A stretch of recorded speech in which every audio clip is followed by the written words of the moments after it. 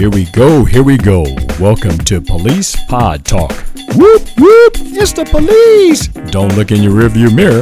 This podcast covers the latest police news, along with hitting the hot topics you've been talking about all week. I'm your host, Cleveland.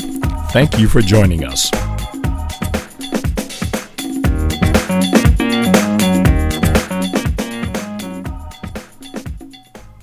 Today on Police Pod Talk, we'll be speaking with an old friend of mine who I met years ago when I first went into traffic court as a patrolman.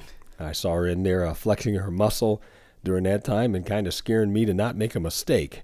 We'll be talking today with Marcia Linsky. Marcia and I go way back, and her story of how she got to where she's at now is pretty interesting. So I'm not going to beat you up with too many details, but Marcia, you can say hey. Hey. Just to let people know you're out there, and I'm not talking to myself because that'd be kind of boring. I'm here. Okay. Marcia, I'm going to let you tell your story, how you went from me knowing you in traffic court all the way over to now you're working at Rossworm Family Law, right? Yes. Okay. Yeah. So let's start out there. How did you get into traffic court? And I'll run into you there. I started at the prosecutor's office, and back when I started, they actually had us start in misdemeanor court. That's kind of where you learned the basics and learned about prosecuting and the elements of a crime that you have to prove beyond a reasonable doubt. Right. So it was a great training ground, great for making you think on your feet.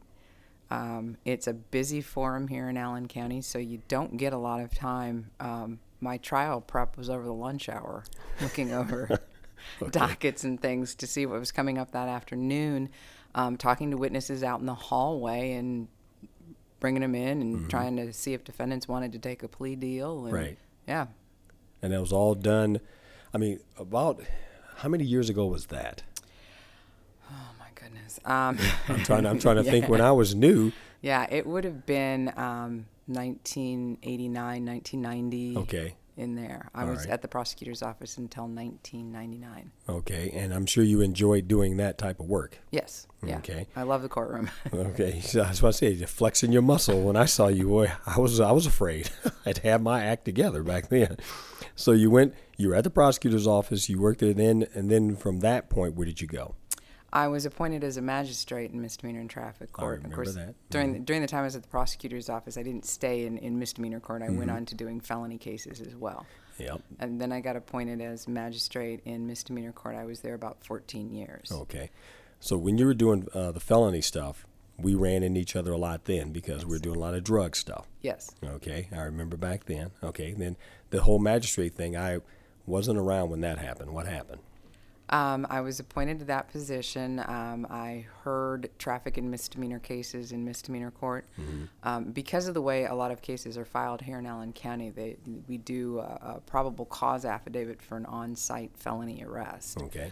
That gives us the experience. We have to stay sharp on the elements for a felony offense as well as the misdemeanor and traffic offenses because those matters are brought before us to determine probable cause. Okay. I did that for approximately 14 years. I actually, years ago, when I made a decision that I wanted to go to law school, I wanted to go to law school to be a criminal defense lawyer. Oh, really? Yes. Oh, I'll be darned. No, why does everybody go to school and nobody wants to come out being a cop? Did that ever cross your mind? No. Never. Okay. Yeah, my dad actually took me to watch a day of the court system in Akron, Ohio. Okay. I was in like 7th grade. Holy cow. I don't know. I can't even tell you the whys and wherefores of what we did. I just remember doing it and watching a particular court session where this gentleman was trying to explain to the judge that he was spending money on medicine and that's why he didn't have money for things for the court. I think it might have been fines and costs that he was talking about. Right. Prosecutor didn't want to hear it. Judge didn't want to hear it. And he was there all by himself trying to plead his case. I just didn't think that was right. So all the way back then, that made an impression on you Yes. to do what you're doing now. Yes. I'll be darned. Now, while all this was going on, here's the funny part of this whole story. Well, not really funny, but I find it kind of different. Your husband is a policeman. Yes. And while all this is going on. Yes. And he and I worked together for a little while. And then somewhere along the way, you left being a magistrate, and explain where you're at right now. I'm doing criminal defense work. Mm-hmm. My husband is now a retired police officer. He works for state parole, so we've kind of both, in a sense, switched a little bit of hats. Me more than him. Oh, yeah. Oh, yeah. Come on. What are you doing? Defending people that have been arrested by the agency he used to work for. That's what I want you to talk about. It's been an interesting transition for both of us. Everybody is human. Everybody makes mistakes. Right. There are occasions where the officers can get a little overzealous when they get caught up sometimes in an investigation. Oh, yeah. And it's part of what I do now to kind of help monitor that situation, to keep a balance in the world. Okay. So you were all in for the police officers, so 100% behind what they were doing. Mm-hmm. And now what you're seeing is where mistakes can be made, where maybe they did something that wasn't right, that can allow this person who did something wrong the right to their freedom again. Or the right to a better sentence, less time in custody. There's a whole spectrum of things. A lot of people come in for representation because they're just trying to limit the damage that their behavior has created. They're not looking for a magical get-out-of-jail-free card. They come in understanding that there's going to be a consequence for their actions. They just want to know specifically what the consequence is going to be, to try to figure out then how they repair their world and come back and move forward from what they've done. Right. Okay, with that being said, your husband's a policeman, and he's arresting people, doing his thing, and then there you are on the other end looking for those mistakes that maybe an officer has made. Have you had to run into any of the officers you've worked with in the past who now you look across at them and say, okay, you messed up here, and that gives me an opening here?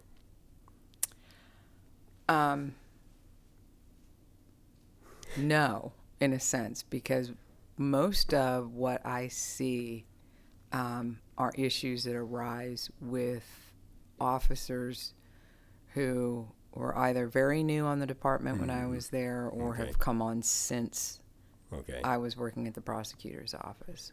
So the younger ones are who you, the older ones, you don't really run into too many problems. Don't see that many issues with what they're doing. Okay, and not to ask any cases or anything, if an officer is listening here today, what mistakes are you seeing that a lot of younger officers are making that could get themselves in a jam?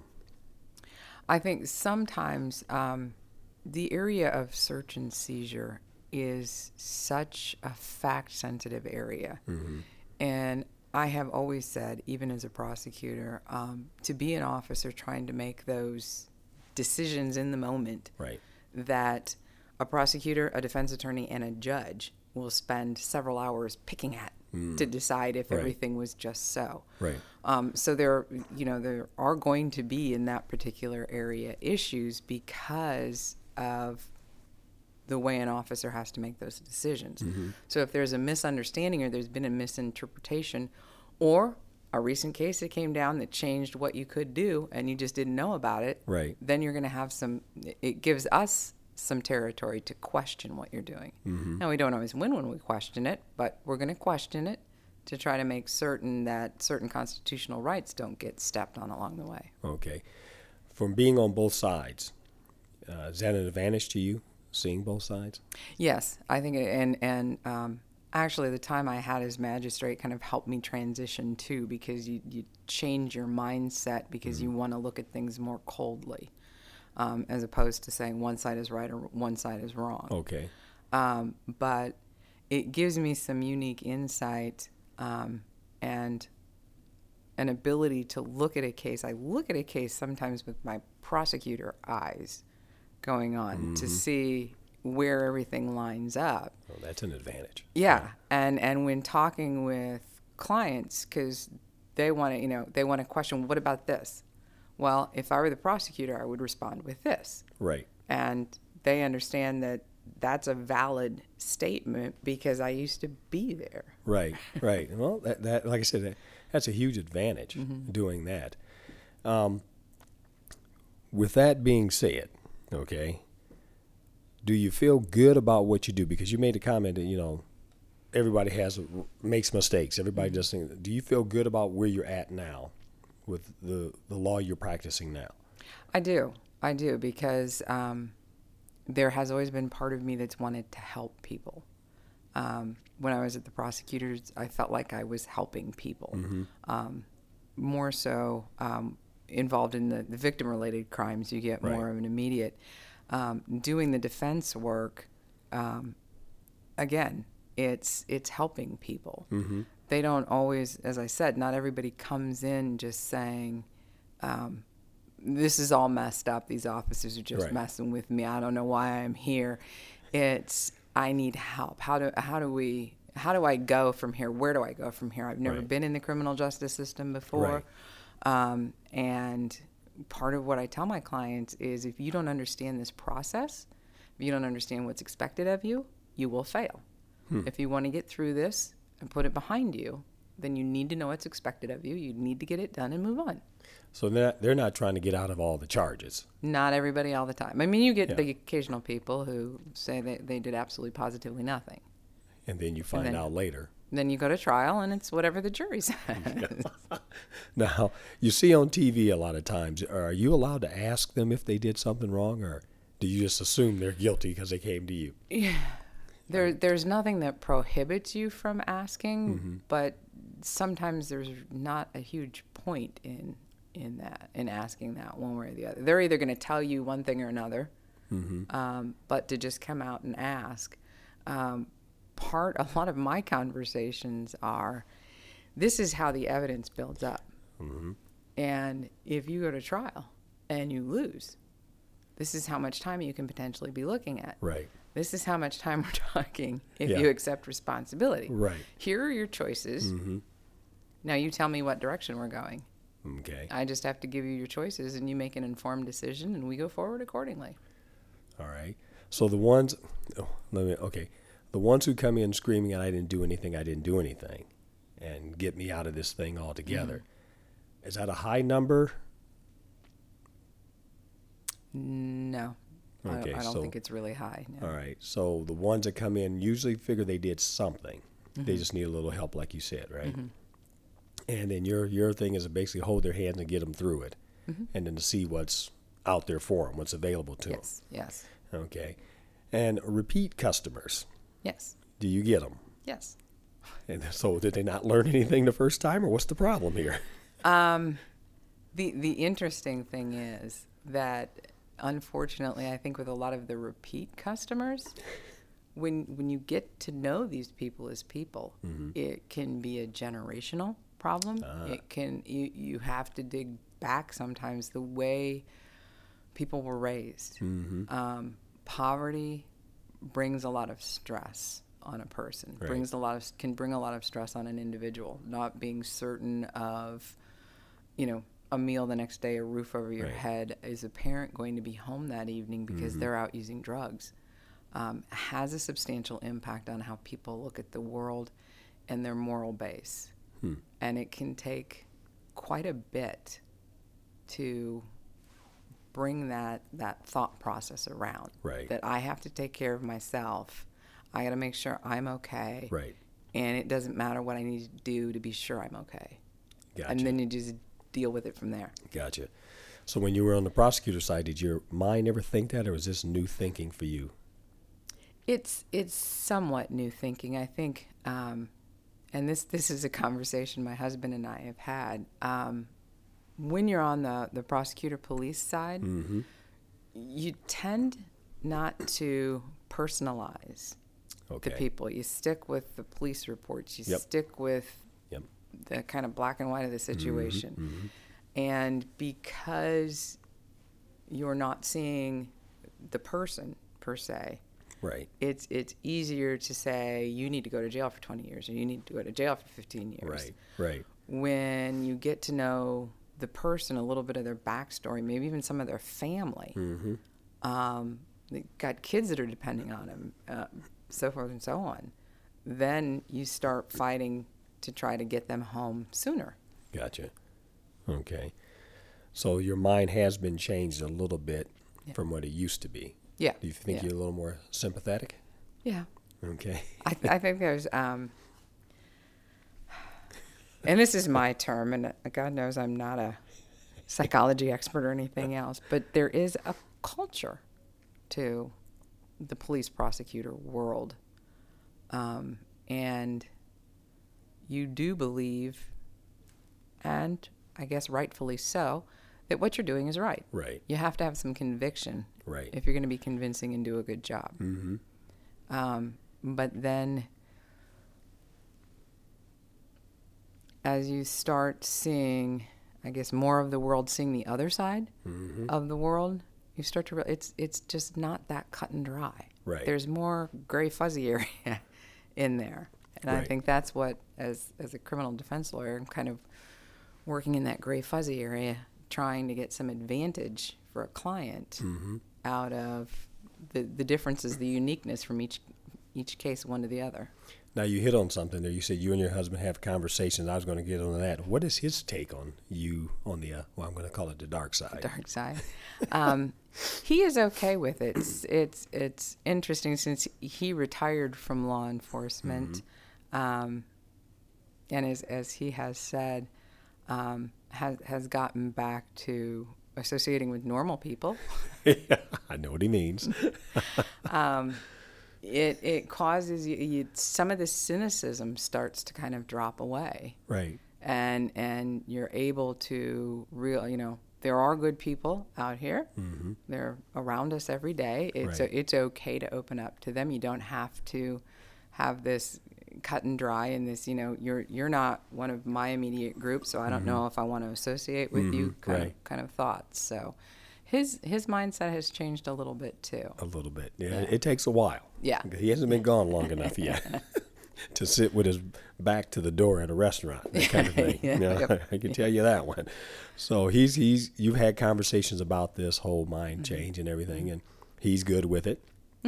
And you're learning to understand it a little bit more. Yeah. That is. Do you think that every new, be it prosecutor, should have to go through some of this training? There's got to be some training out there to get the understanding of the other side. Yeah, there isn't any that I'm currently aware of that prosecutors go through.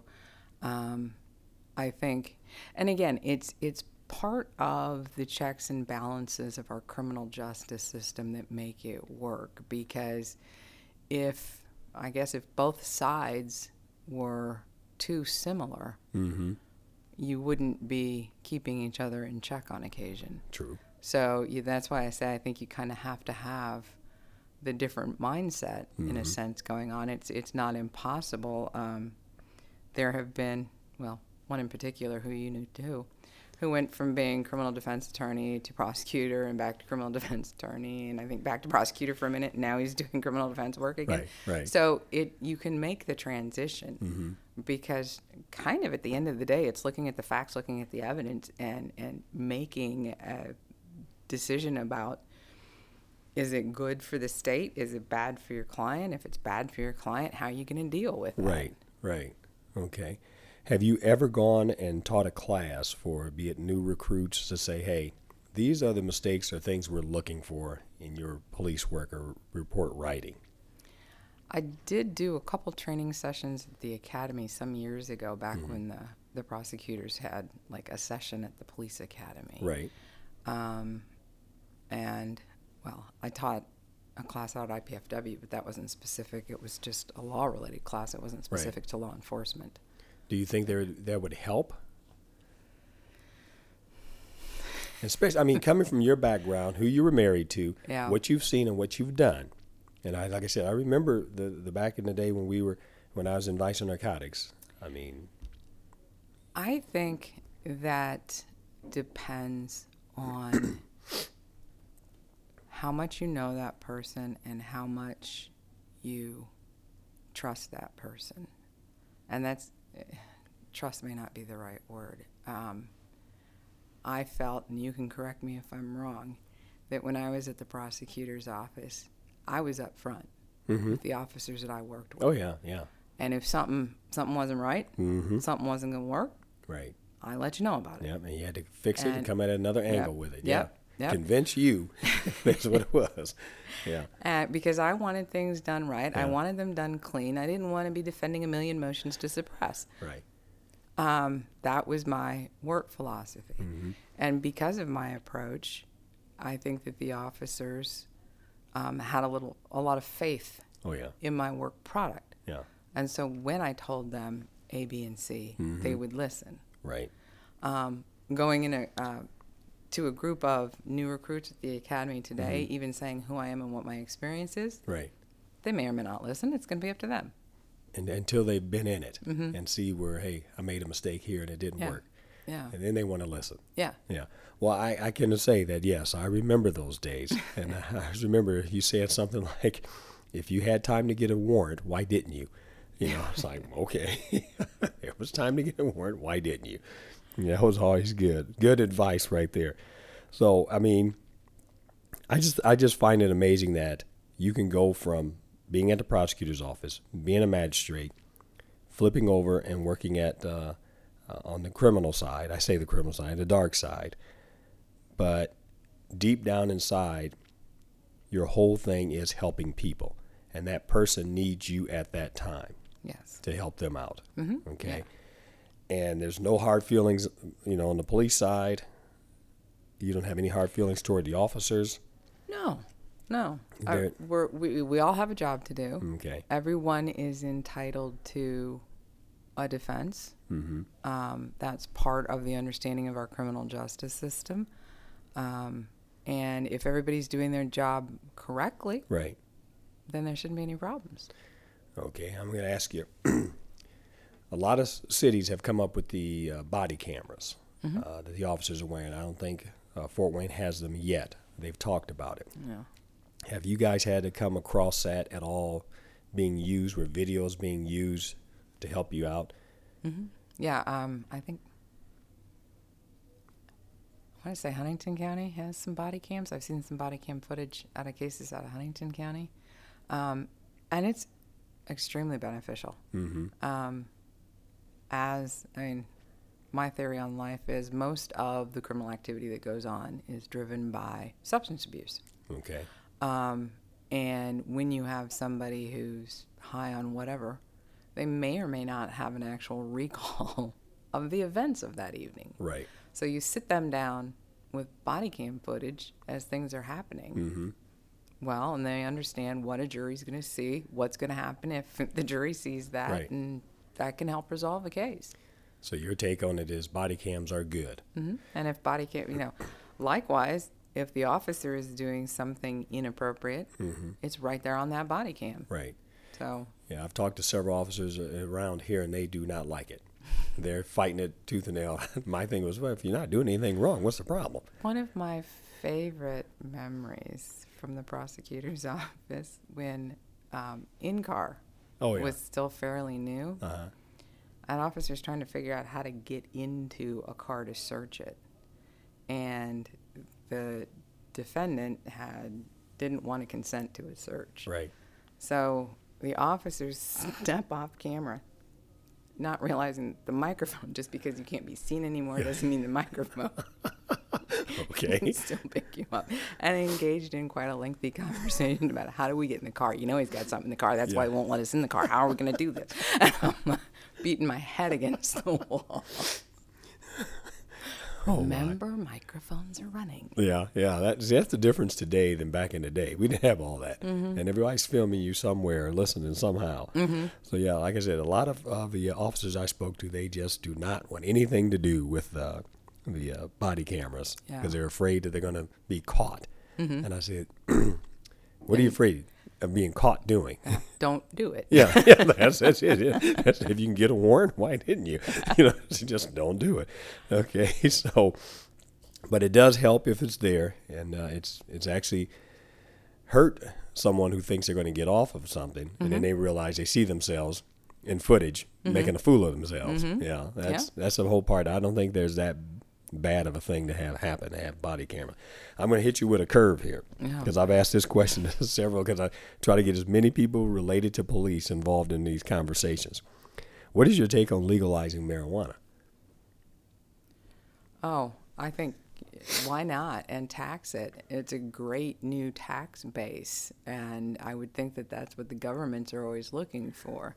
The interesting, from the aspect of the legal ease behind all of it, the fascinating thing with the states legalizing marijuana is all the things that go with it because the feds haven't legalized marijuana. Right. So when it comes to the states that have legalized the selling of it, have had to incorporate state banks because you can't put that money in a federal bank. Right. You're opening yourself up for federal crime. Right. So from that aspect, it's all kind of fascinating what a little world is being built up. There are a lot of questions that need to be answered. We don't have on operating while intoxicated statutes. They don't have the studies behind marijuana about what THC levels are actually show signs of intoxication. And right now here in Indiana, we have a very strict liability statute that if you've got any metabolites in your body, and we know that they stay in your system for like 30 days, you can't drive. Right. So if we were to legalize marijuana, then you're legalizing a substance but telling people they can't ever drive because of how long it stays in their system. And that creates kind of an awkward situation for people too. So it's an interesting comment. It's from just armchair position, armchair quarterbacking. And it's kind of fun to look at all the issues that pop up. And we don't have the studies on marijuana and the levels because it's always been an illegal substance. And you don't want to invite people to engage in a crime just to have some scientific study. I always thought that was kind of interesting. It's also the reason they don't have a lot of OWI stats with women involved, because there was always that fear that if you put women into the drinking game that drives those stats, maybe the woman's pregnant and doesn't know it, and you want her pounding drinks. Right. Okay, I'm with you there. Okay. Marcia, I really appreciate you taking time out coming to talk to us today, because I just think you have a fascinating life with all the changes and like I said, who you're married to, because I know him, and just the mindset that has to be changed and your thinking and how that's opened up you more to what's going on in the world also. Final question. Are you still fooling with alpacas? Is it alpacas or what are those things called? We did have alpacas. We have since stopped doing that. It just got, between the acres that we have, the grass cutting on the weekends and the animals, we were just tied to our property. And we've decided we wanted to travel a little more. So you can't take them with you. No, they're a little too big for that. Now, were they a money maker? What would you do? Cut their hair off or something? I had no clue what you were doing to those things. You shear them. There aren't really any fiber mills here in Indiana. You've got to ship your fiber off. Okay. There are co-ops where they'll give you back finished product, and then you can sell that, and that's how you make your money. So you just can't ship it and they send you money? No, there isn't any. There may be some places like that, but the easiest thing to do is the co-op. Most people have a farm store, go through the co-op, and then they have scarves, socks, gloves, hats that they sell in their farm store. I'll be darned. So did you got a hat or anything, a winter hat? Yeah. Do you have a farm store? No, no. We just bought some of it and then sold it like online and everything. But I'll tell you, the insoles that they make are amazingly warm in the wintertime. These last few winters running around all the time outside. I bet. How many, a lifesaver. How many alpacas did you guys have when you were at your peak? At the peak, we had, I believe, 10. I remember seeing those. Yeah. And it's like, where in the world did you come up with that? Is that like a stress reliever from all the stuff you see? Part of it. Really? They're just so darn cute, and they they'll get to know you. They can be very playful. Okay. They're kind of cat-like. They're those kind of animals that when you're not paying attention, Gotcha. will come up and they'll have their nose right on your back, the back of your neck. The minute you turn around, they scatter away. Okay. Bunch of clowns. Yeah, exactly. That's the last thing I need. Yeah. Well, Marcia, I really do appreciate you being here and talking to us today, and hopefully our listeners got something out of that. But just hearing your life and the changes and the different things you're doing, I think is really neat. Thank you. I'm glad that it's funny that we sometimes have to change jobs to get a view of the other side of the world, if I want to say it, for lack of a better term. And I mean, a lot of us do that, and we can change at any time, and change is good sometimes. But again, folks, thank you very much for hanging out with us today. If you have any questions about what you've heard from Marcia and her conversation, even something about alpacas, I guess, you can contact us on policepodtalk@gmail.com about Marcia and her comments, and anything else you've heard on the programs in the past. Again, you're listening to Police Pod Talk, and we'll talk to you next week.